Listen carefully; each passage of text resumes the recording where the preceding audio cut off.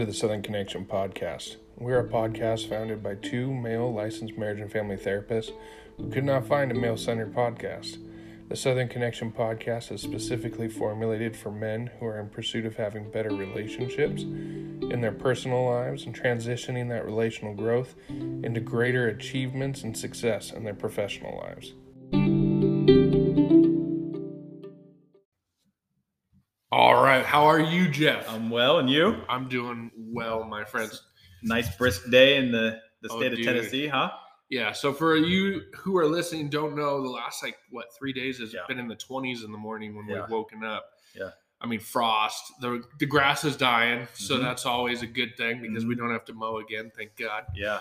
But man, today's podcast is something that Jeff and I have been sort of preparing for a while, just sort of thinking about how did we want to do this podcast. Yeah, and important. It's going to be a personal one. We're going to give you information that come from our personal perspective, experiences, and it's going to be something that we hope will kind of get you to ask questions about yourself. I think that's our goal anyway, and everything we talk about. It's just to ask deeper questions and kind of try to figure out like why we do the things we do, and why we're experiencing the things we're experiencing, and go to a deeper level so we can really understand and with clarity of what's going on within ourselves, right? Mentally, emotionally, and physically. So yeah, I'm excited about this because this is something we talked about 2 weeks ago, and it really hit home. So. We sat down to do a podcast, right? And I did the total emotional dumping on Jeff of like, we were just sitting here enjoying each other as fellowship. And all of a sudden I was just like, dude, let me share something with you that I found. And so what we're going to be talking about today is we're going to be talking about testosterone and specifically honing in on low testosterone. And so when men talk about testosterone, it's one of those things where like all of a sudden you get the shifty eyes, right? Like no one wants to make eye contact. What are you talking about? Low testosterone. And, the culture war out there is soy boys, there's all this negative connotations on, oh man, if you've got low T, you're beta, you've got all sorts of stuff. And I woke up one day to a test that said I was actually below the lowest threshold for what they would test testosterone for. So first I want to preference this podcast with Jeff and I are not medical professionals. We're not licensed medical professionals. We're simply just providing you with this information so that you can go do your own research. Exactly. The other thing I want to share is the information that I've gotten is stuff that I've had to seek out on Google through different, whether I was just going through the interwebs or I ended up actually going through some online databases. And the information is few and far between. Yeah. So again, do your own research, but this is just what has opened up my eyes. Yeah. And so let's just set the table. So why was I even getting tested? Right. So I would probably say for the last 3 years, at least, I had noticed in my own body that I was losing energy. And I'll tell you, I was really afraid of what is this? Is this cancer? Is this diabetes? What, like all these things were jumping through my mind. And so I was eating paleo or I was eating keto. I was trying to work out, but then I was also noticing that like through my own mental health, I was going through increased bouts of anxiety. I was experiencing depression, self-doubt in ways that I had never experienced before. And it did hit me sort of like a sledgehammer. And that's why you just sort of wake up and you think like, wow, I feel like some people have stolen like some of the colors out of my world. Right. Yeah. And so as a mental health clinician, I was sitting there like looking at the DSM, looking at myself. Like I started actually taking notes on myself as if I was my own client. Tracking my emotions, tracking my energy levels, tracking my thought processes. And it was coming down to, I was like, I'm losing energy. I can't drag myself out of bed. And I love being a clinician. I love what I do. Yeah. But I was finding myself, getting to sessions a little bit later than I normally did. I'm normally a person, I wake up several hours before I have my first session. I have my own routine, and then I would have my session. I was starting to notice I was getting closer and closer to like 30 minutes before my session. I'm finally putting myself in the shower. I'm finally getting the ability to get moving. I also noticed that just like my own relationship with my wife, with like intimacy, it was amazing to be like, I absolutely love and adore my wife, but the idea of physical intimacy to me was like, well, can we take a rain check? And I could see the negative effects it was having on our relationship because, obviously your wife pivots to internalizing, like, do you not find me attractive? And the thing that really broke my heart, Jeff, is like trying to verbalizing, no, I still love you. I still see you as my bride. Right. But I literally don't have a fire inside of me. Like my libido packed its bags and left in the middle of the night. So for the men that are listening out there and that maybe can relate, and being a mental health professional, so you're helping clients that might be dealing with the same symptoms that you got going on personally, right? And so, what's some encouragement that you can provide for people that are listening out there that might be experiencing the same types of things? When you said kind of search for this information on your own, and now they're hearing it and they're like, there's some validation going on right now, right? Here's a professional that's just being personal and open with his own experience. So how can you encourage them if they're hearing this and like, oh my God, I can identify with some of this stuff? Let's see. What's the easiest way to do this? Because I don't want to be a Debbie Downer in this situation, but the scary part of this is that when you start asking the questions first, there's not much of a response in what I would call helpful engagement. Okay. When I first time I sat down with my general practitioner, told him how I was feeling, he told me, oh, well, you're entering your 30s. And so listen to this. I mean, I was 29 when I started to go, I'm feeling something different. Okay. And my provider said, oh, well, you're overweight. You're entering your 30s. This is kind of par for the course. And this is normal. This is normal. Okay. And he really put it on. He's like, I have always been a bigger guy. I'm 6'5". I'm 330 pounds. You're a giant man. I've just always been a large guy. Now, a lot of that has also been muscle structure because I used to lift a lot. I loved really being able to work out. And what I was noticing, though, is I was noticing that like my muscle structure was turning into fat, and it wasn't necessarily in regards to I wasn't being active. Yeah. Because I've always been a fairly active person. I mean, I love the outdoors. I love hiking. I love hunting. Like, like it's really hard for me to hear like, oh, you're not physical, but I can drag a 180-pound deer 5 miles back to the truck. Like I was noticing different things in my body. Okay. Of just, wait a second, I have to take naps in the middle of the day, or I need to go to bed at 8:00. Like, and so my doctor went to, you're not diabetic, but you're on the borderline of pre-diabetic. So this is really has to do with your weight issue. And his response was, why don't we put you on an antidepressant and an anti-anxiety medication? And then if you work out, you lose weight, and we'll take you off these other things. And at that time I said, well, I don't think that that's what I need. And I know that this is going to be the problem with the podcast and being honest with this. People are going to go, oh, well, this mental health professional was even saying, I don't want to take my mental health meds. Right. It's because I truly believed that there was a physiology behind this. Okay. And until that was proven to me, I didn't want to just put a Band-Aid on something. Yeah. So I realized at that time, because my healthcare was being handled by, see, this is where we have to be careful as well. So it was being handled by a large mental health institution. You'll hear me probably move forward in this podcast calling it corporate healthcare. Yeah.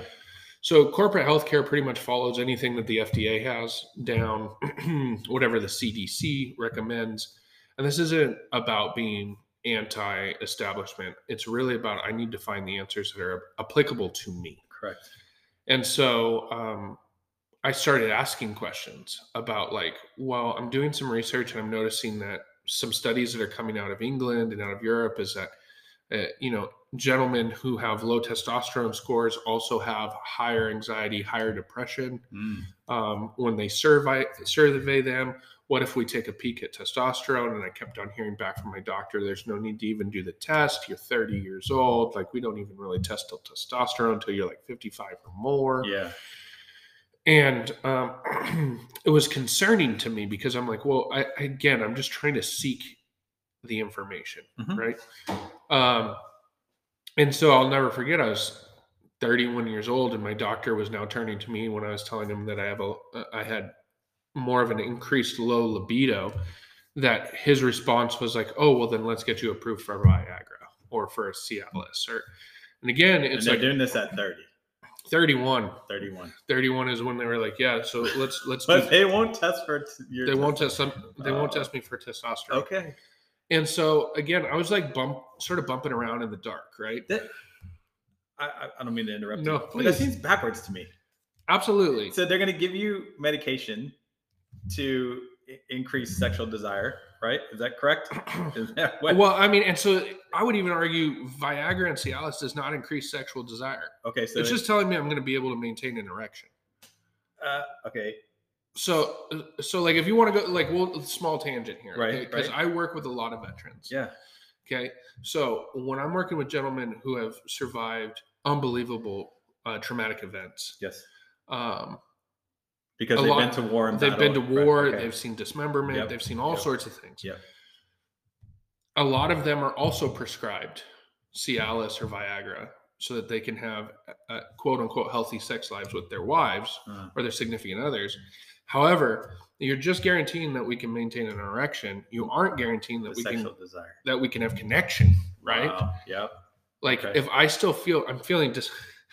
Not to be brash here, but it's like, oh, great, now I'm disassociated with a boner. Like, No, it makes total sense to me. I mean, and now imagine the shame and guilt a person feels, and this is where I could really start to align with my clients, of like the shame and guilt of like, sure, I have one of the best erections of my life, but I'd rather just go to sleep. Wow. I just don't have that emotional component. Like, and I when it is biology and physiology at a certain standpoint of like, I'm not in pursuit of my spouse. So you go to this professional and you say, I'm struggling with X, Y, and Z. And they say, hey, we're going to give you this. And that'll kind of Band-Aid it, right? That we're talking about the Band-Aid. And so, but the emotional component, right? So they're addressing maybe the physiological in the sense that you can have an erection, you could actually have sex, but the emotional connection and that drive and desire is not there. And if I've got you correctly, like that's what you're there to try to figure out, like, need help with. Well, or at least address like, why am I experiencing these things and where's that coming from? Correct. If you ask me what is a healthy sex life, it's emotional intimacy carried out through physical action. Correct. Okay. So like, sex in itself is that emotional intimacy of being connected with one another. Yeah. Right. And they coming together physically. But it's not just the act itself. Correct. Like, me just being able to do the very sterile A plus B equals C doesn't make that. I want to make sure men hear that. Like, it's the emotional connection with the physical attachment portion. It's not just the physical, right? I mean, there's a lot of men out there that's like, no, it's about the physical, but there's the emotional component too that brings us closer together. So that way, when we join together physically, and so they're trying to give you a piece of it, and that's just like cover makeup for exactly. Yeah, it's window dressing. Yeah, and so I was stuck in this situation where I'm like, well, first of all, I'm 31 years old. I've been licensed for 2 years as a licensed marriage and family therapist. I also am a person that loves research. Yeah. So I have been constantly researching this through my whole time of going through this mental health profession, of how to reach men, how to better help men. And now I'm sort of getting to see the nasty side of the machine in front of me, because I'm going, okay, but just being able to give me an erection is not like, I don't think that's going to automatically make me happy. Right. Like, and there is a honeymoon effect to it when, the first time you're able to actually carry out all the way through to climax and enjoy your spouse. But then all of a sudden it's like, it loses its luster again because that emotional component isn't there. Yeah. So my medical professionals were essentially just telling me like, well, this is kind of life, right? And at 30. And so it's like, I don't think it is. I think there's more here. We're missing pieces. Yeah. So that's when I started to do a lot of research, reading books such as like the Obesity Code, also going through like primal diets. The reason why is because in my research, I just kept on finding that more and more, there's an epidemic happening that no one's actually paying attention to. And that is, if you took it right now and go to Google and you type in low testosterone levels in Western culture, you will be flooded with research, and not just like fringe research. I mean, it is being talked about. BBC, a medical journal of London, like all these other things are talking about it, but there isn't a spotlight like it should be. Right. And so when you start paying attention, there's even this like subculture of there's even worse testosterone level scores in America. And so when you start to actually dig into this, all of a sudden we start realizing that there's external environmental factors that are impacting this. I mean, it's funny. The grain, there's several different genetically modified organisms that we grow here in America that are banned by Europe. Yeah. Okay. You can't grow these. You can't even carry them across the pond. Like, it is bad news if you were to have these and be found in Europe. Yep. Yet the grain that we're growing here has been genetically modified to such a point that it's actually carrying Roundup in its DNA. Like, the genetic markers of how Roundup is made is chemically bonded to the DNA of some of this stuff. Wow. Now, I know I'm starting to sound like put on your tinfoil hats and whatnot, but I think what we can recognize here is that in America, since like the 1950s, there's been a radical shift in how we consume produce and food. Okay. Like out of the 50s was born pretty much the TV tray, like lifestyle. Yep. Like that was when the microwave came out, and all of a sudden we're like, woo, this is awesome. Yeah. Everyone can be in front of the TV. It's going to be great. And so we really did start like outsourcing our responsibility in what we consume, because we weren't getting things from farmers. We weren't getting fresh and non-processed,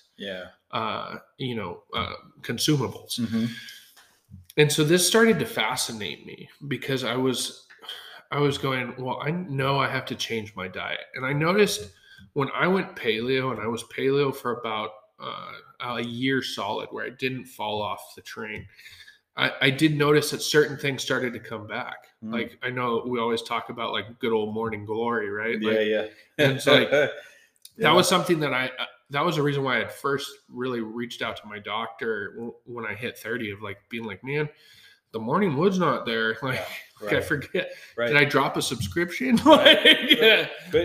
I don't think a lot of people ask that question, because I mean, like, we get to a certain age and we just maybe assume that this is happening to me and everybody else, because we guys ain't gonna talk about it. Like, hey, I'm not getting the morning wood anymore. It's like, so it's we don't ask the questions, right? And so we just accept it. So I'm grateful that you didn't just accept it, and you recognize that the symptoms that you had, there might be more to it. And then, and then not even taking the corporate doctor's word, you're like, but I've been doing my own research, because that's what I enjoy doing. This is the information I found. So, and like, even yes, I am a consumer of information. I love research. But I was really doing this for my life. So I was like, one, I don't want to lose a marriage. Two, I don't want to lose myself. And I'm feeling like, it's weird. We can talk about these things. You can even like give me the side eye of like, that's out there, but we don't treat that yet. And I was just sort of sitting there going like, well, we don't treat that yet, but I don't want to end up like a 55 or a 60-year-old with cancer or something riddling my body, because, well, we didn't really look at that during your generation. And so, this was when I had never heard of it before, but I started hearing about concierge doctors. And what I heard was concierge doctors are licensed medical professionals but they are not loyal to any one establishment, and they are a little bit more solution focused for their clients, for who they're caring for.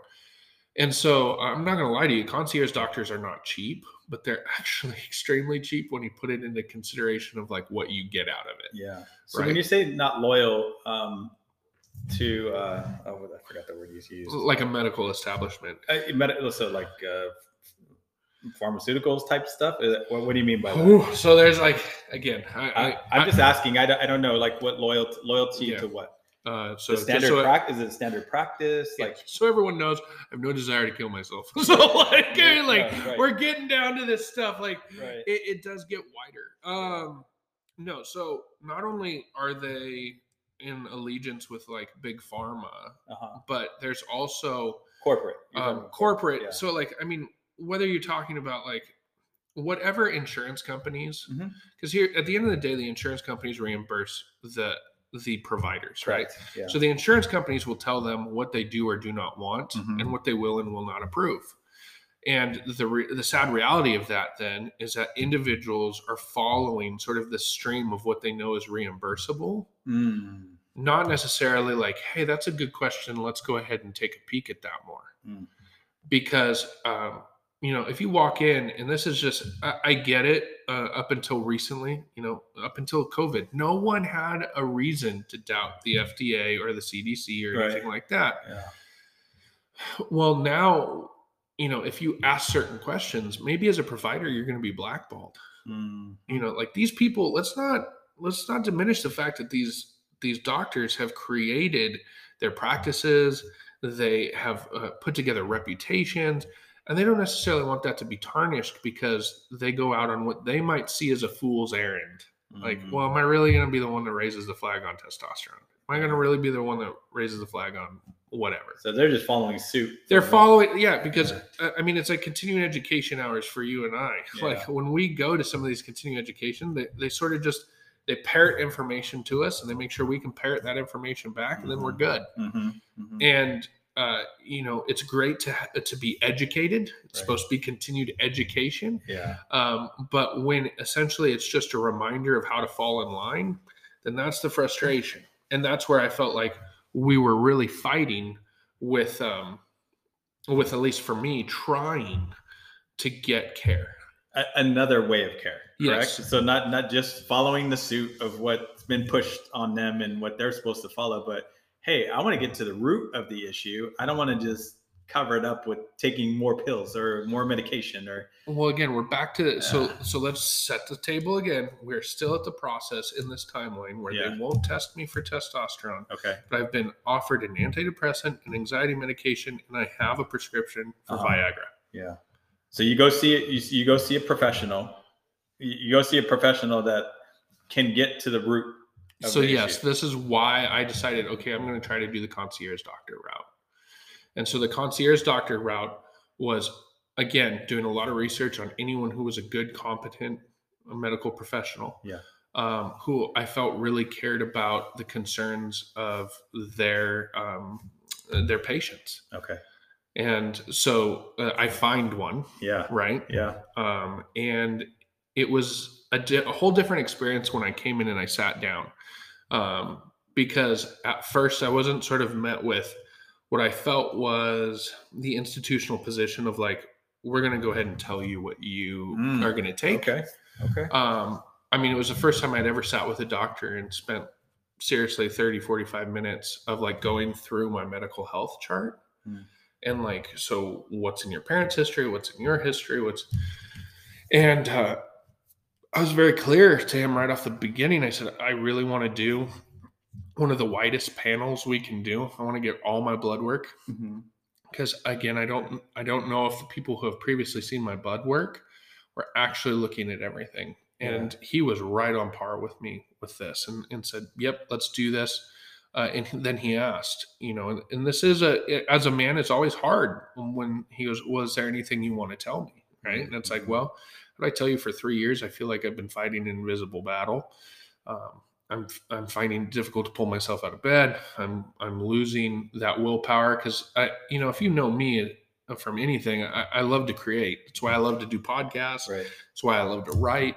And I was running into not just writer's block, but I didn't have the gusto to get out and do it at all. Yeah. Like I would sit in front of the computer and I'd be like, man, I'd rather just climb into bed. And again, one of the biggest moments for me was when it was deer season. Mm-hmm. And I woke up early. I was going to go deer hunting, and there's no way I was going to go. And for those of you who know Adam, the passion that runs through this guy's veins of taking out a deer, from whether it's 5 yards or 30 yards. The boy loves to hunt. It's his lifestyle. His wife's here in Tennessee. It's the closest thing I can do to feel close to my dad. Right, my dad still lives on the West Coast, and so a lot of times doing hunting is a way of like being able to sort of feel like that connection, that bond together. And so I remember being in tears in the bathroom. I was halfway putting my clothes on, and I couldn't imagine driving 45 minutes to where I was going to go hunting and actually go hunting. And I crawled back into bed. I went to sleep. My wife woke up at 8 o'clock or whatever it was, shook me and said, "Oh my God, you slept past your alarm." And I said, "No, I'm not going to go." And that was when she pretty much armbarred me. It's like, "You're going to the doctor. Like, I'm tired of seeing you wither around." So this is now I'm sitting in his office. We've gone through this. He says, "Okay, we're going to do this whole panel." He said, "There's going to be things that pop up on this panel that you're going to be uncomfortable with." And he even prepped me. He's like, "There's going to be things that are just going to come out, and you're just going to need to trust me on that." He said, "If you need to call me when you get this results back, call me. But know that anything that pops up on there, I'm calling for these panels for a reason." So I go to a testing facility. Again, it's that just a sterile testing facility, right? Mm-hmm. I show up in the morning and I take about 4 vials of blood, and they say, "We'll be able to get you your test results in 24 to 48 hours. So it is like the next day, I see a blip across my email. I open it up, and it's 3 pages of all the results of all these different blood tests. Mm-hmm. And if you know me, I, again, keep a lot of my information. My father had a lot of heart problems. And so he always instilled in me, you always keep like every test result you ever have, just that way you can see what it looks like if you ever test in the future. So, remember, now we're two years ahead of where I was when I first sat down with a doctor to talk about my problems. 2 years. So 2 years of going through all those symptoms. Like they didn't go away. Okay. They were worsening, because remember, it was me going, "Oh man, like, oh yeah, well, I'm not going to go play flag football." And then it was to like, I can't find joy in hunting. A lot of things. Yeah. So it is a progression to the point of your wife saying, "No, this ain't right," because you're now not doing the thing that you love very much. The most, right? Well, not the most. You going out with her is the most, right? But the second, right? The second. But within the context of extracurricular activities that are not including her, it is the most. Exactly. But yes. Exactly. Yes. So then she knows. And because it's been a battle. It had been and my wife is steadfast. Yeah. I could not have a better partner in that. Like, I really couldn't. She always met me with grace. Even when, like, that was the thing. It could break my heart because I knew I was disappointing her, but she never used it against me, right? Like, oh, that's that right there is worth the pause of what a big deal that is to have a support of a spouse in that regard. Not everyone has that. No, not everyone has that. And like the fact that she was willing to sit with me in like, well, we'll find it out, right? And she was, on probably a different podcast, but she was like the original guinea pig. Mm-hmm. We actually sent her to this clinician first, and he was amazing. Yeah. And that's when I was like, okay, I'm willing to take the chance. Of course, we put our wife first. So exactly. Do the same thing. Go ahead, girl. I was just like, and I was always on that train of like, we will always be able to afford to meet whatever medical standard you need. And then we'll see if we have enough for me, right? And that's not always a good thing as a man, but we can talk about that later. Mm-hmm. So anyways, I get these test results, and I'll never forget. I'm actually pulling them up on my phone. I'll never forget, like, I opened it, and the thing, I love and hate how these test results read, because they're, there's numbers in black and then there's numbers in red, right? Mm. And so red. I don't know about you, but growing up going to school, red would never It was never a color that I enjoyed seeing on my papers. Any letters in red's what Jesus spoke, right? So Jesus had a lot to say. Those are good. Those aren't all bad, but man, when I get those grades back and it came in red, I was like, ay. Yeah. So, I mean, I just started to see all these numbers in red, and, my cholesterol was off the chart, all these other things. And I was pretty frustrated when I was seeing these because I'm going like, dude, like I wasn't perfect keto, but I'm like, man, I think I'm eating healthier than that. So I'm looking at these things, and then we get down, we get down to the hemoglobin, the A1Cs, you're looking at your insulin numbers. And again, it's like, oh man, they're elevated, but I had my previous charts. And so they weren't elevated past what I had actually posted 2 years previous. So they had sort of stayed there. But then finally, the thing I had been looking for forever, testosterone, right? So the acceptable, what like the medical professionals find acceptable is 300 to 1080 in nanoliters, basically. Okay. And where my number came in was 294. So you're below. I was below the low number. Wow. Right. Okay.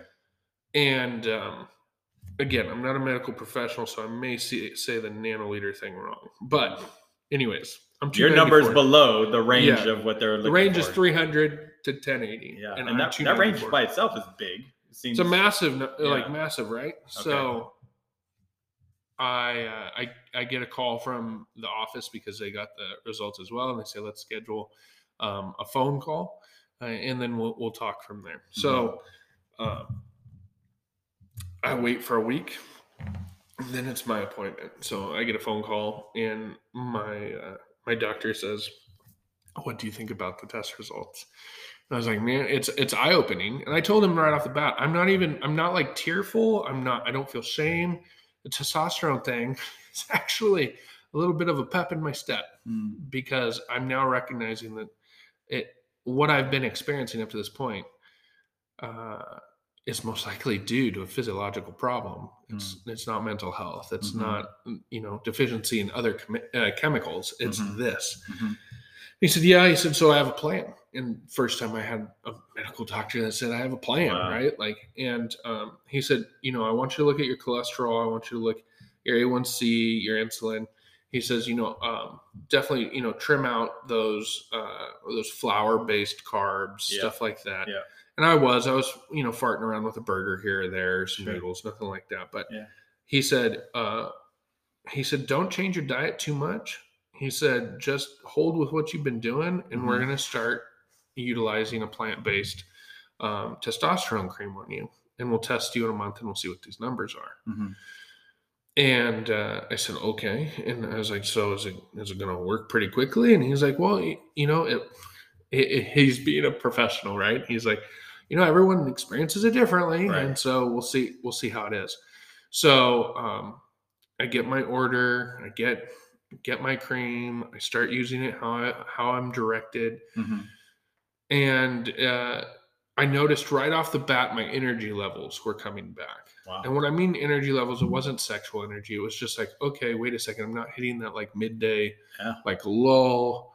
And then I was starting to have more of these moments of like, whenever there's just like a challenge that pops up in the day, instead of being like, crap, another thing, it was like, okay, let's get it done and let's just keep moving. Yeah. I was just noticing that I had more of a reserve emotionally to handle weird things popping up in life than I had before. Like I could sidetrack a whole day. If one thing happened, it was like, you know what, I'm going back to bed. Yeah. And I wasn't altogether. Right? Exactly. And I wasn't having those experiences. And I started to notice also that my self-confidence was changing. And again, it wasn't like, wham, it hits you. You just like, you start to just notice like, wow, I'm actually accomplishing a lot. Okay. Especially as like a therapist, like being able to, I've always been one to return phone calls. Like I just hate when people don't return phone calls. Yeah. But like being able to like, I can do 2 hours of writing emails after work, or I'm doing like, I was just feeling good in that regard. Okay. A little more motivation. Little bit more motivation. Got it. And then I noticed like the second week, it was like, it's totally the meme, if anyone's seen it, of like Thor waking up and going like, I'm worthy, because he's got morning wood. Yeah. And it was like all of a sudden, those random erections that you normally had, like in life, like you're just walking down the street and all of a sudden it reminds you why you can't wear sweatpants. Like there's like, wow. Like there's just, you're having these experiences that you're like, I remember this. I remember just those spontaneous erections, but that hadn't been a part of my life for the, last 2.5 years at this point. Yeah. And so there was also other issues here. And the other issues was also like my wife and I had been trying to have kids for about 2 years during this process. And what was so demoralizing during this process is my libido is gone. And now I'm feeling forced. And what I mean by forced is my wife was not doing anything wrong.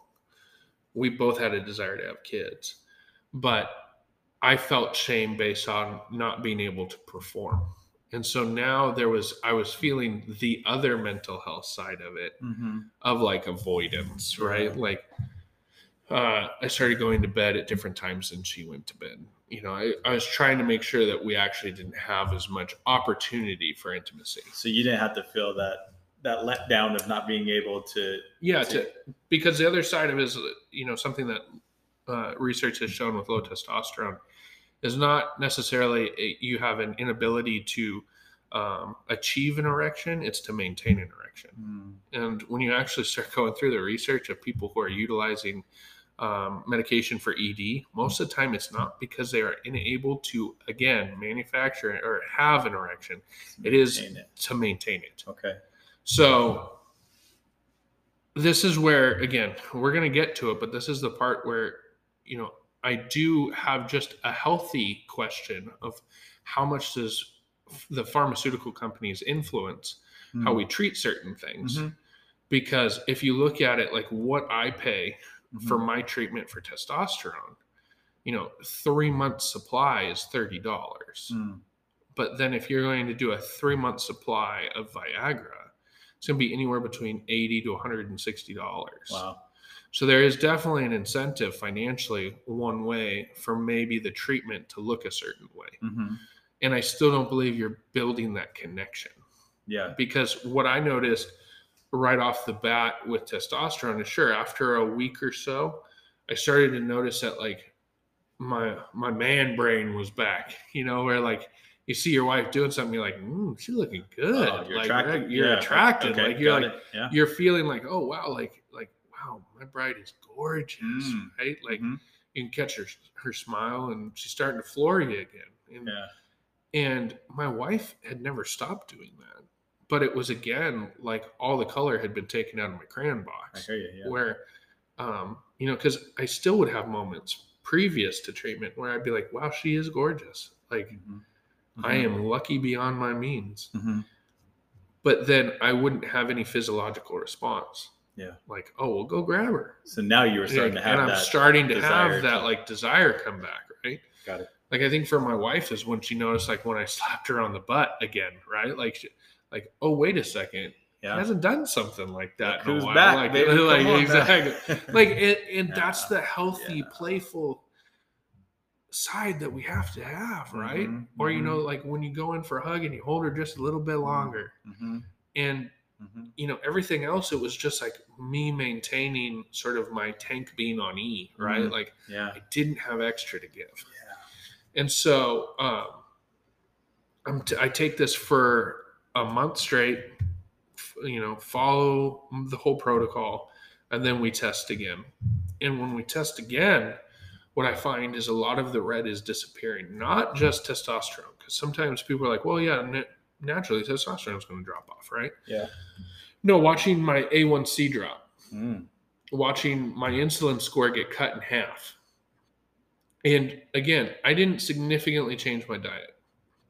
Like, if we were really going to say, like, well, Adam, I like might have missed a couple sandwiches. Yeah. But like, at our house, we're always on it with like breakfast is keto, dinner is keto, lunch is where I normally fall apart. Yeah. Right. Yeah. So, I mean, in great reality, it's not that big of a change, but I'm starting to watch all this stuff. And the other side of it is watching my cholesterol, my lipids go through the floor. Wow. Just from testosterone. Wow. Now, something that I should have added is, 3 years in the first time I ever sat down, oh, we need to get you on statins. We need to get you on cholesterol medication. So, I mean, again, I was going to walk out of that first meeting with an antidepressant, an anti-anxiety medication, a statin, and it blew me away of like, wait a second, we're sitting here and you're willing to give me those 4 things, but you won't test me for what I'm asking to be tested for. And then when I ask you if that number is low, your response is like, well, but we don't manage those numbers. Like it's not even something they're looking at. Yeah. And I think because you said earlier, it's like, that's not something we're looking at yet. Exactly. Right. And it's like, wait a minute. Like, this is an issue. This is the issue I'm having. Now I'm doing the research and I'm saying this is not just an issue with me. There's issues with other men, the whole Western society. And so it's like, there's a bigger problem here, but you want to give me this, and this to kind of temporarily take care of or Band-Aid, right? Yeah. An issue. I think it's really, if we look at this as objectively as possible, I think it falls back on the Western culture's approach to healthcare is more focused on triage than it is actual recovery, right? Like, we're willing to prescribe prescriptions and medications that will get you to fall into a certain number that we've deemed fit, but we aren't actually going for what's causing those numbers to be off in the beginning. To ultimately heal you so you don't need the medication. So exactly. I think this is where personally, Jeff, personal opinion, when it's business based and there's money to be made, it makes all the more sense to me that they would just give you medication to keep you dependent and needing it just to maintain and not solve the actual situation, give you the solution to the issue so you don't need that medication anymore. Business wise, that put me out of business. If I'm going to be directly honest, like, I help clients to get to the point where they don't need me anymore to fire me. That is how I work. Yep. If I wanted to keep them stuck, then I would just give them little bitty, pieces of nuggets and here and there just to keep them needing more. But that's not how I work. I want them to get healed, but then also I want them to impact others around them and give them the information and so.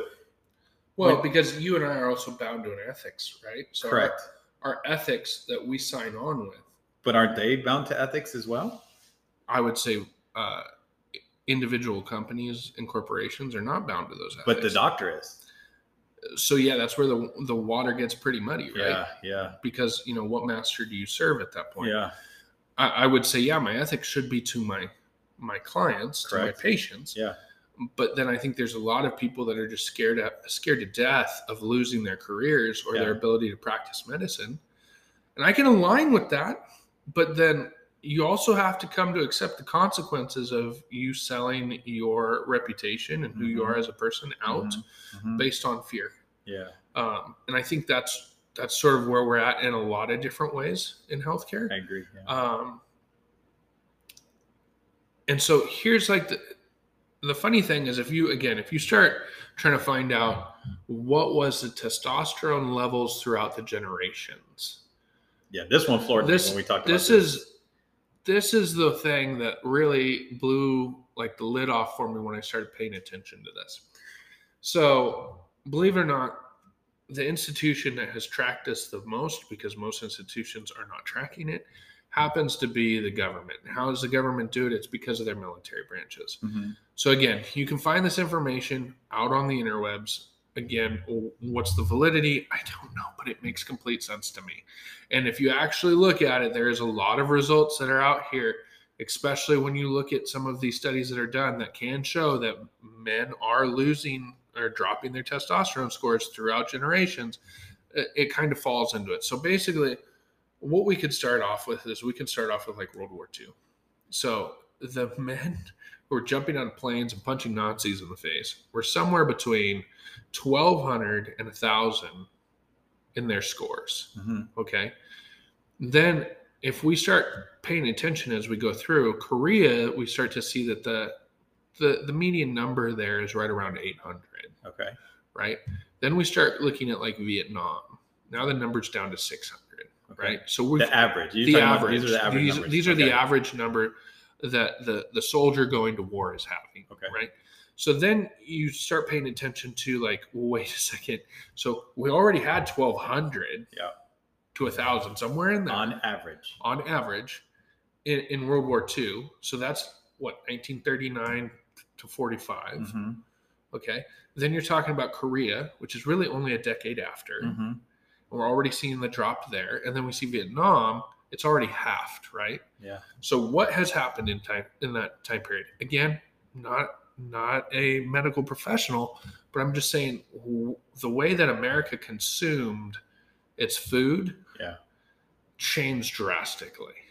Okay. So we're getting into the heavily processed food side. And when you actually start paying attention, there's a lot of studies that are coming out now that are saying that our bodies are under all of these sort of like proxy, how would I want to word that? Our body is already under like attack when it comes to our immune system based off of the external factors it's already trying to navigate, right? Like if you disagree with this, there's a reason why people don't take sweet and low, right? Like we know that there's stuff out there that negatively impacts the body. Right. So 600 were in Vietnam. Then the last real solid data that we have is Desert Storm. Okay. 90s, right? 90s. And we're in the 400s there. Like if you actually start paying attention, the number that they say is a good average for any man to have now is your number needs to be around 440. 440 is what they find acceptable. That is 800 whatever nano under the norm of the World War II. Yeah. That is now this is where we want you to be. Yeah. I'm sorry, I'm looking up so we can actually sound super professional. So, it's nanograms. It is nanograms. Nanograms, okay, good. Okay, so nanograms. So, yes. So, World War II, 1,200 to 1,000. And then, so now, today, 440 nanograms is the recommended average. So, they don't even have a recommendation. They just say that that's the acceptable number. And then we get back to the range. I'm like, goes from 300 to 1080. It's so big of a range that then they pick 440. So it's on the lower end of the range anyway. Oh man. I just, when you brought this to my attention a few weeks ago, I just couldn't believe this information that you acquired. And I was like, it hit home in a lot of ways for me, and I'll eventually share it. But the fact that here's an issue, like this is a significant issue that you were struggling with these symptoms and everything you're going through, and you ask them, hey, can you test this? And like, well, we're not really doing that, but we can give you this. And I just took a step back, and I'm like, that like, why wouldn't they? And I know we're not going to answer it, but we can, assume or at least observe reasons possibly why. And then you go see a professional that says, oh yeah, well, let's look at that. Let's get you a blood test, and we'll panel all these different things and all these results. And then guess what? I got a plan, and we're going to start here. We're going to start with what you wanted to start with and watch how the body responds. Yeah. And I feel like there's so many downstream positive effects of this for me. Cause I started to notice also like just how my gait was, how I was walking. Like the confidence. I did feel like I was falling apart. It was confidence. It was also like, just, oh man, I feel rickety. Yeah. And I like when you told me you picked up some weights and you started lifting weights again. You're like, yeah, this. Oh yeah. Because that was the other thing is I love the pump. Like I really do. Yeah. And that was a thing that I used to chase forever in my 20s. And, it was something that when I tried to get back into it, I couldn't get the pump again. Like it didn't feel the same. It was just like, yeah, this is exercise, but I'm not feeling the passion in it. And so then when I was actually picking up the weights after, my first week on it, and I started to be like, oh man, I like this. I feel this again. I'm starting to feel like color is coming back into my life. Yeah. And that's when it was like, okay, I know I'm on the right track.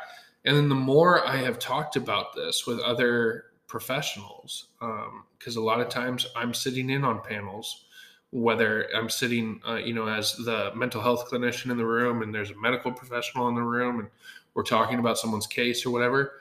And again, finding that a lot of individuals that are wrestling with mental health also have completely depleted T levels. Their testosterone levels are just through the floor. But then when you just try to be curious and just like, oh, well, why wouldn't we treat something like that? They're just really quick to parrot the same information, which is like, oh, well, if you start that, you'll never be able to not take a supplement.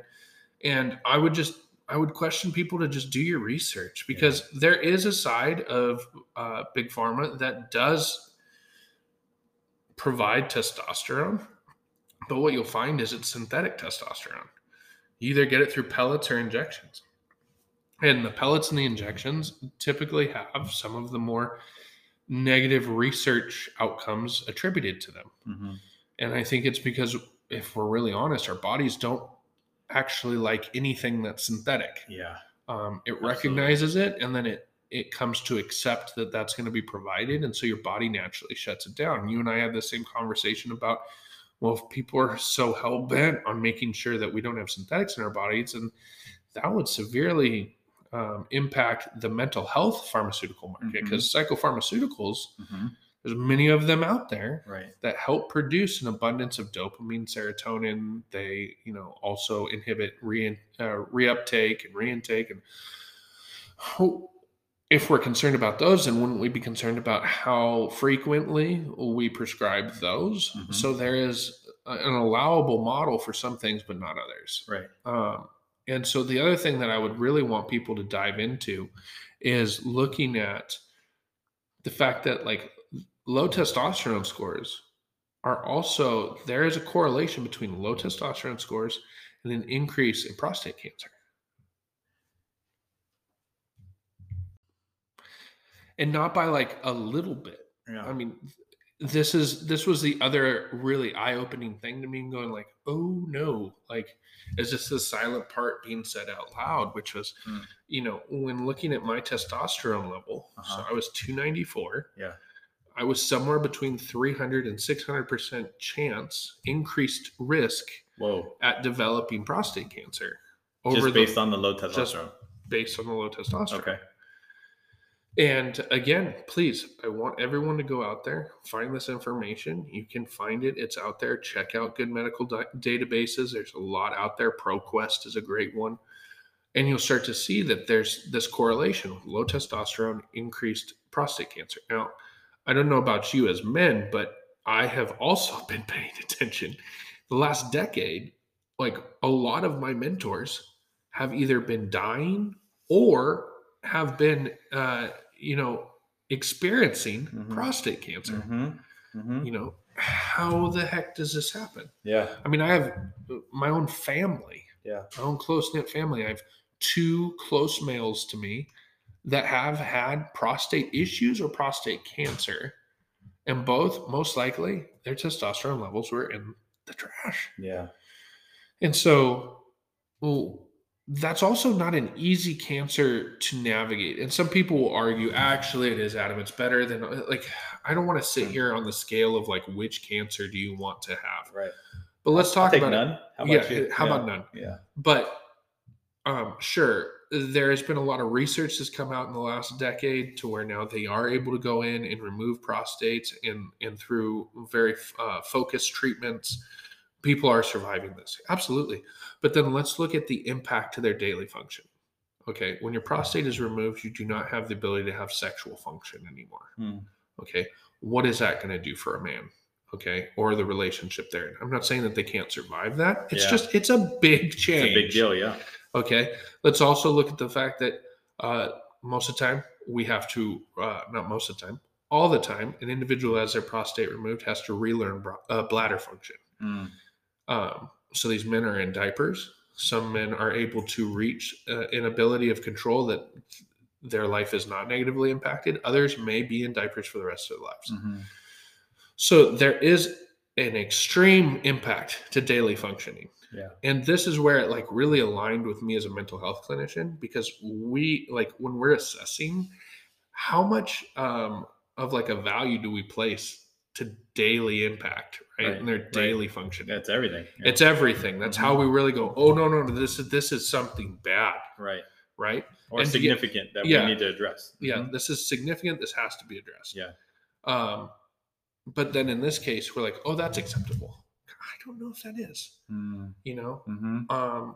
Or there are some men, a very close mentor of mine who went through this as well, went through prostate cancer. His mobility has been negatively affected because of this. Wow. You know, because there's just a lot of things that are going on in that region. So, again, we have to be very attuned to what does this mean in the downstream, right? Longevity of life. Because beating is one thing, but being placed in a situation where then I'm not able to have a quality life, that's something else. Because these are questions you're asking in your young 30s, not in your 50s or 60s. So it's like you're already preparing yourself like, wait. If I'm dealing with this now, what's going to happen in 5, 10, 15 years? And then if I'm understanding you correctly, you're like, that was a lot of your motivation is like, I can't. Like this longevity wise, this is going to be a problem. And so I want to be able to get to the root. Well, I just couldn't imagine in my 30s looking at life as managed decline. You're telling me that like the best years are behind me and I'm 30. No. Yeah. Like that, like when the first doctor was like, well, this is just kind of life. And I was like, I do not accept that. That's why I never went back to him. Yeah. I actually, that's good. I'm done. And you're allowed to. I'm not coming back to you because I can already, you know, he had basically just written it off as like, well, you're fat and that you sort of do what you are because you're fat. And so good luck to you. And it's like, but you won't even test me for other things. Yeah. You've already you have your own internal bias to what you believe the medicine says, but you won't even, you know, even consider maybe something else being on the table. Yeah. And when you do the research and you talk to medical professionals that are willing to talk about it, you bring up like, well, Adam, what would have life looked like when you're 55? This is what we're talking about with the long-term exposure of low testosterone. I mean, there's also other things that are attributed to this. You have to think that like testosterone in the male body is not an elective. And so when all of a sudden there is a deficit of that, how does that affect the overall structure of that male? So if my, muscle structure is negatively impacted, that means my skeletal structure is also negatively impacted. So then we're talking about like your joints. We're talking about arthritis. We're talking about all these other things. Now, again, everything I just said there, those are additional prescriptions. Yeah. Right. Oh, well, this is for your rheumatoid arthritis. This is for that. Now, how about we look at like immunocompromised individuals, which I am also. You know, I have psoriasis. I have eczema on top of it. And so the thing that I also noticed was my psoriasis was just kind of going nuts. I had always been able to have it somewhat contained. I use coal tar products, which again, the FDA will tell you will lead to cancer. But at the same time, what they want me to take is also known to negatively impact my chance of being able to have healthy children or impact an increased risk of having cancer. So what am I supposed to do here, right? Because the answer to a lot of the psoriasis treatment is because it's an autoimmune disorder. What they try to do is they try to suppress your natural immune system because what it is, it's an abundance of cells. Like my body just produces skin faster than it's supposed to. So if the medicine can decrease the efficiency of my immune system, then I will no longer I shouldn't produce those cells as fast. Problem is then my system may not be able to fight off the free radicals and different things that could cause cancer. And so it's like, you're damned if you do, you're damned if you don't. I hear you. And so the other side effect of testosterone was watching my psoriasis come back into order. And what my doctor had kind of hinted at is he's like, well, but your body is now functioning with more of what it has needed to begin with. I see. So, again, is there a lot of studies out there that testosterone is going to, positively affect, your experience psoriasis? No, but I gotta say, like, if I change this one thing and I've seen a greater distance or a greater difference in how my psoriasis breakouts are, I'm going to say there seems to be a correlation one way or another. Yeah. So have you retested? You might have already said this. Have you retested and like what your number was this? And after using. So I have retested. Let's see here. I'll pull this up. Let's see right there. So retesting, I'm gonna hold some info back. Sure. Yeah. But I mean, you can be vague. You say it increased, like So my testosterone obviously increased. It increased by a lot. And but you knew that by what you were experiencing. I knew it. Yeah, just physically, mentally. I knew it. Yeah.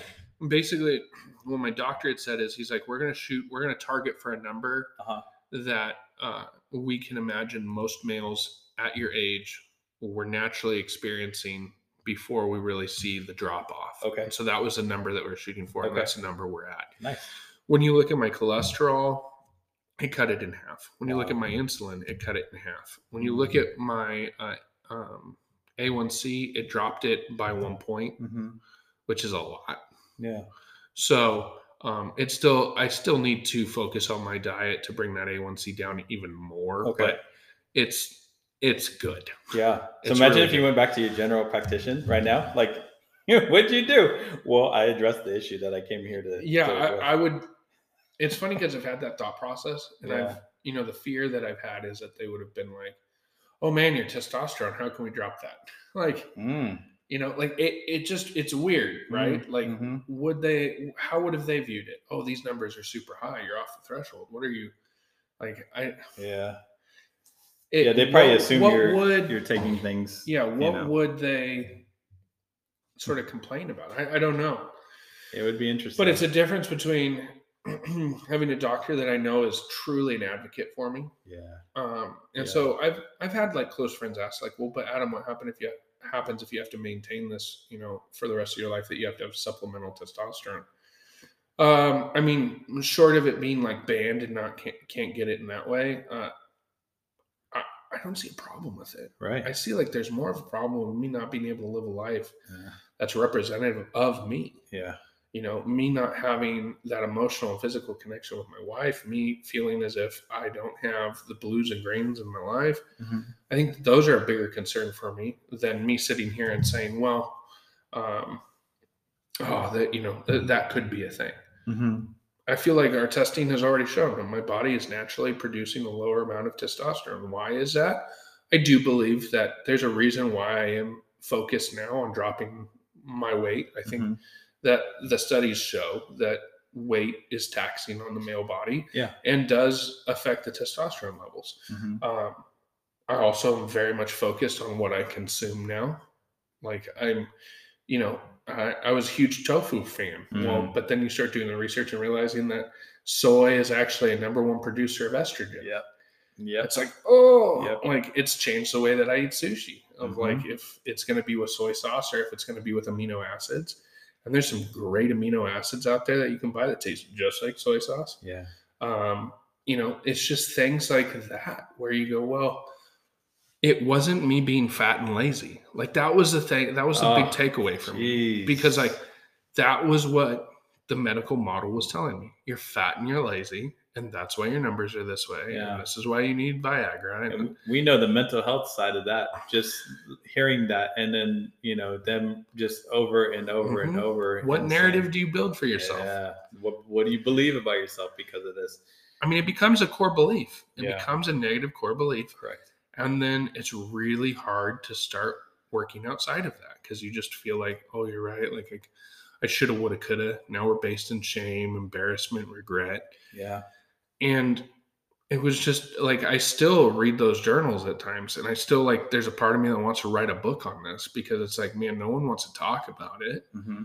But like looking back on those journals, and my journals are largely phone notes, but the phone notes of like just having me write to an audience of one, right, which was just me. Mm-hmm. I'm just like, well, why am I feeling this way? Why can like I imagine myself going and doing something that I love and I enjoy, and then I get to that moment where I'm about to do it, and I just want to run away. Yeah. And would antidepressive medication actually have changed that? I don't think it would have. Yeah. I think if anything, it would have dulled the feelings. Right. But then what am I? Am I essentially in a medicated state of dissociation? Mm-hmm. And clients that are medicated do ask those questions, mm-hmm. And we refer back to psychiatrists, but we also work through like, how do you feel more? How do you experience more? And then we gauge like symptoms and levels of intensity, and, try to develop a plan so they can show up well, or at least closer to what they want to show up as, in the everyday functionality of life. And mm-hmm. a lot of them expressing the same symptoms that you're talking about. And, there's a lot that play into the mental health role. And so this is just one component of it, but imagine, we've talked about, mental health and diet and how much mm-hmm. we can attribute to what we're eating, what we're putting into our bodies. Sugar, I love sugar, right? And so, but it's very destructive. And when I started cutting it out, things just started changing. And some of the things that you were talking about 3 weeks ago, I was like, wait a minute, I'm starting to re-experience some of that things mm-hmm. just by cutting out sugar, increasing my protein intake, and exercise and mm-hmm. and daily water. Like, just simple. I'm not even into the roots of everything that's going on. Mm-hmm. I'm just making subtle shifts here. Yeah. And I start experiencing some of the things you're talking about, and I'm like, just by making those subtle changes, mm-hmm. I know I'm increasing more testosterone. Mm-hmm. I don't know. We talked about me getting tested. I got to get tested. I want to get tested because I want to see for myself where I'm at. And so like, I know like I can physically feel the difference. Mm-hmm. And it's amazing because all I did was make some shifts. And so, it's understanding like whether you're at this point or at this point, there are some shifts that we can take. Mm-hmm. A lot. I agree with you on the food, like what we take in mm-hmm. and what we eat is going to have a physiological response. And we're going to maybe feel more achy when we eat more sugar. Because that's one of the other things is I find myself taking less pain medicine, almost none now, because I cut out sugar. Yeah. And so the aches and pains that used to really give me a hard time. I don't know if it's a direct correlation. I'm just telling you what's worked. Well, we know how the body, like again, you can actually find this in studies mm-hmm. that sugar is a producer of inflammation in the body. All right. Okay. So when we look at how the body treats sugar, and we also look at how the body treats heroin, mm-hmm. and I know that people are like, what are you talking about? But seriously, there is a study out there that will shock you to death of showing how the brain structure fires up on heroin and how it fires up on sugar. Mm-hmm. And they are identical. Yep. So much so that the study was like, which one's which? Mm-hmm. But true. When you realize, like, I can show right off the bat, like if you want to know if I've been eating carbs and sugars, pay attention to my psoriasis, because my psoriasis will explode if I'm on those things. And when you say carbs, you're talking about like processed floury carbs, right? So like breads and that type of stuff. I still try to stay away from like the regular potatoes, but sweet potatoes, I'll jump on that bandwagon. But yes, when you really look at like the way that flour is, and again, please, if you love this podcast and go, man, I want to jump into this a little bit, the first book I would recommend to you is The Obesity Code. The Obesity Code will set you straight, because what it's going to talk to you about is actually the molecular structure of like flour, mm-hmm. and how it's not what you think it is, where some dude's got a donkey in a millstone and they're grinding like wheat and they're like, boom, this is flour. Like, no, our flour is actually chemically stripped. Look on the bags. It will say bleached. It's not a different bleach. Rice is enriched. It's the same thing. It's the same bleach. So, the one that will take a black shirt and turn it into white. Yeah. And you are eating this stuff. And so what does it do? It is a completely empty carb. So that's why a lot of people are like lost on. They're like, wait a second, back in the early 1900s, people were still eating carbs and we were fine and there wasn't all this stuff. And when you look at like celiac disease and you look at gluten issues, it's not just, oh, wow, our medical profession has gotten so well, orchestrated through technology that we're able to find these all different components. It's also when we started doing a lot of GMO stuff. And if you, not to draw again, put the tinfoil down, but another thing to start researching is the fact that we're running out of the ability to have natural grains in America. Mm-hmm. We've gotten to a point where even the GMO processed grains have cross-pollinated with the natural grains. Mm-hmm. And we're now looking at going into a future where a wheat seed is not going to look like a wheat seed under a microscope. Wow. Because it has just inherently through generations picked up different genetically modified traits. Mm-hmm. So this isn't going to be an issue that goes away. I mean, this is why my wife and I, we live and breathe this stuff in the way that we are looking at a way to have our own sustainability in being able to self-farm, produce our own meats. Yeah. That's why we live close to you. Yeah. So I don't have to farm. Why? Because it is something that we need to talk about. Because something that my grandmother said once that really brought this brought this all back to me was before she passed away, she had talked to me about how she used to know the butcher and the butcher used to know the farmer. And when you would ask, oh, where did this come from? They'd be able to tell you, it came from this farm and this family does it. Do me a favor, walk into Kroger's, Publix, Albertsons, Ralph's, and ask them, hey, where did this meat come from? Are they going to be able to answer you? They probably won't. They don't know where it came from because we've been so removed from where that animal was processed. Yeah. How was that animal raised? What was that animal fed? I mean, there's mechanisms and process that are put there because of the financial ability to make money. And I don't want this to just be a conspiracy podcast. I want this to be something that just makes you start to ask questions. Yeah. Because I'm telling you, if I didn't ask questions, my wife wouldn't be pregnant right now. My wife is pregnant based on the fact that we both went and started meeting with a doctor who cared about his patients, who was able to help us get all of our numbers where they needed it to be. And you're telling me that basically a month after meeting with this guy, my wife was pregnant. Wow. When all the other forms of the medical machine were well, maybe it's time to start thinking about IVF. Maybe it's, we could start doing some injections and some shots, and that's big business too. First of all, congratulations. Thank you. I mean, we've been with you guys and know that we've had the conversations of the challenges and your heart's desire, and to hear it just takes me back to when you meet with the medical physician and he's like, no, well, we're going to give you this and this and this. But you advocating for yourself, I think that's what I hope our listeners really take to account is advocate for yourself. You don't have to take this doctor's word for it. Get a second opinion. There's nothing wrong with that, with you getting a second opinion. They got their degree. We know how to get degrees. We know, the work it takes. But on the flip side, we also know that, he's part of a bigger corporation, so to speak. And they're going to push specific things. And so all we want to do in this podcast is the personal experience, create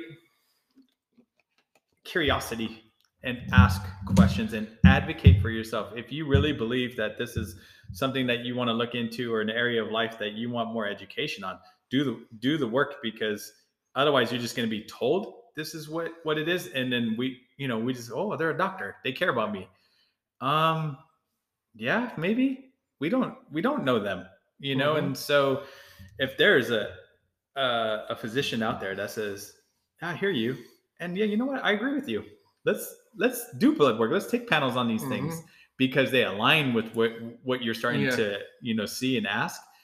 Fantastic. And that's what you did. Like that, in my opinion, when you shared all this information, I'm like, how fantastic was it that Adam advocated for himself? He listened to his wife. He listened to the people that were close to him, and he knew that there was more to this than just what the information he's been given.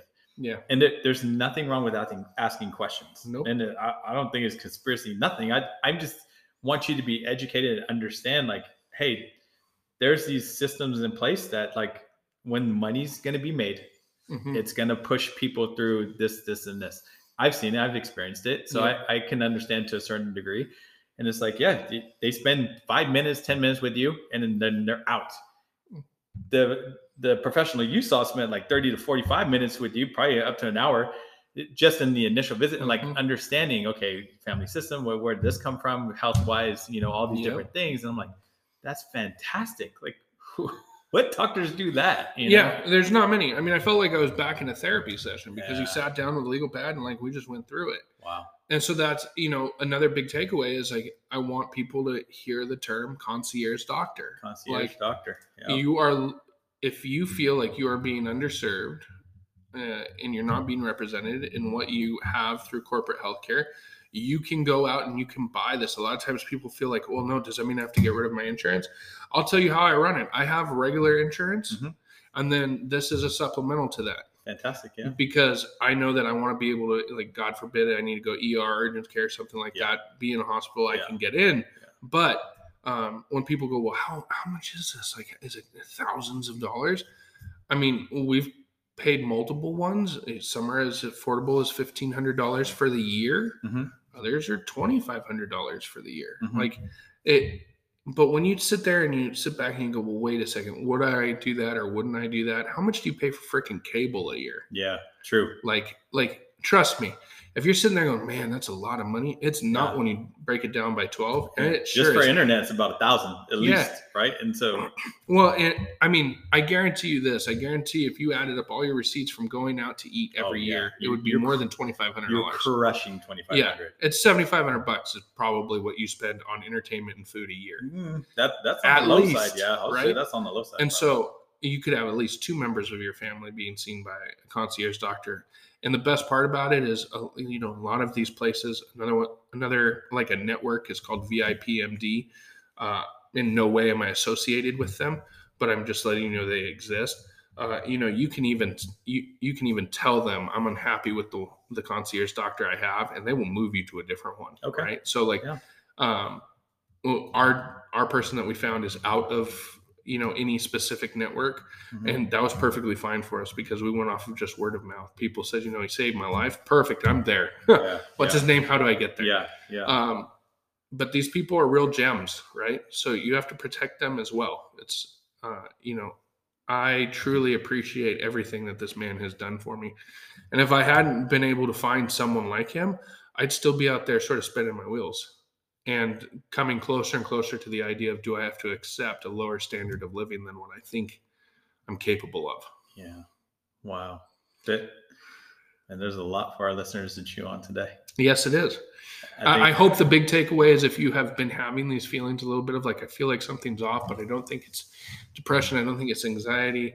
I'm feeling these things, but I'm lacking the energy. The other thing for me was mental health fog. Like I just had fog when it came to my mental capabilities. Yeah. And, those things have all gone away. They have. And I don't want to sit out here and feel like I'm a snake oil salesman, but it blew me away of like, oh, I feel back. I feel like I did when I first started the journey of like, oh, I feel like it's going away, and just the ability to pop out of bed, be able to do things. I don't have to sit there and talk myself out of bed. Wow. Oh, let's get the day started. Oh, come on, you can do it. And like, just boom, that alarm goes off. Perfect. Let's take our shower. Let's get into our routine. And again, testosterone is not going to fix itself or fix everything just doing it. You're going to have to say, all right, now let's put a routine together for my success. Exactly. So fantastic. Well, I appreciate you sharing. And I appreciate you just being open and vulnerable. And I hope, the listeners really, start asking questions, if they're struggling with the same things, and, kind of take your, follow your lead in advocating for themselves. Fantastic. As men, we have to start having these conversations, because I think it's unacceptable that we're seeing increased suicidality when it comes to men. I think it's so frustrating for me to see what I think society has come to accept for men, their mental health and their capabilities. Yeah. And I did nothing wrong to get a low T score. My testosterone score being low was not my fault. Yeah. So. And it's just understanding that. So we don't apply it to that shame. Right. Exactly. Wow. Well, guys, I appreciate you sitting with us, hearing a little bit of our conversation this week. We'll have another one up for 2 weeks. That's right. I love you, brother. I love you. All right. See you guys. Have a good drive. Take care.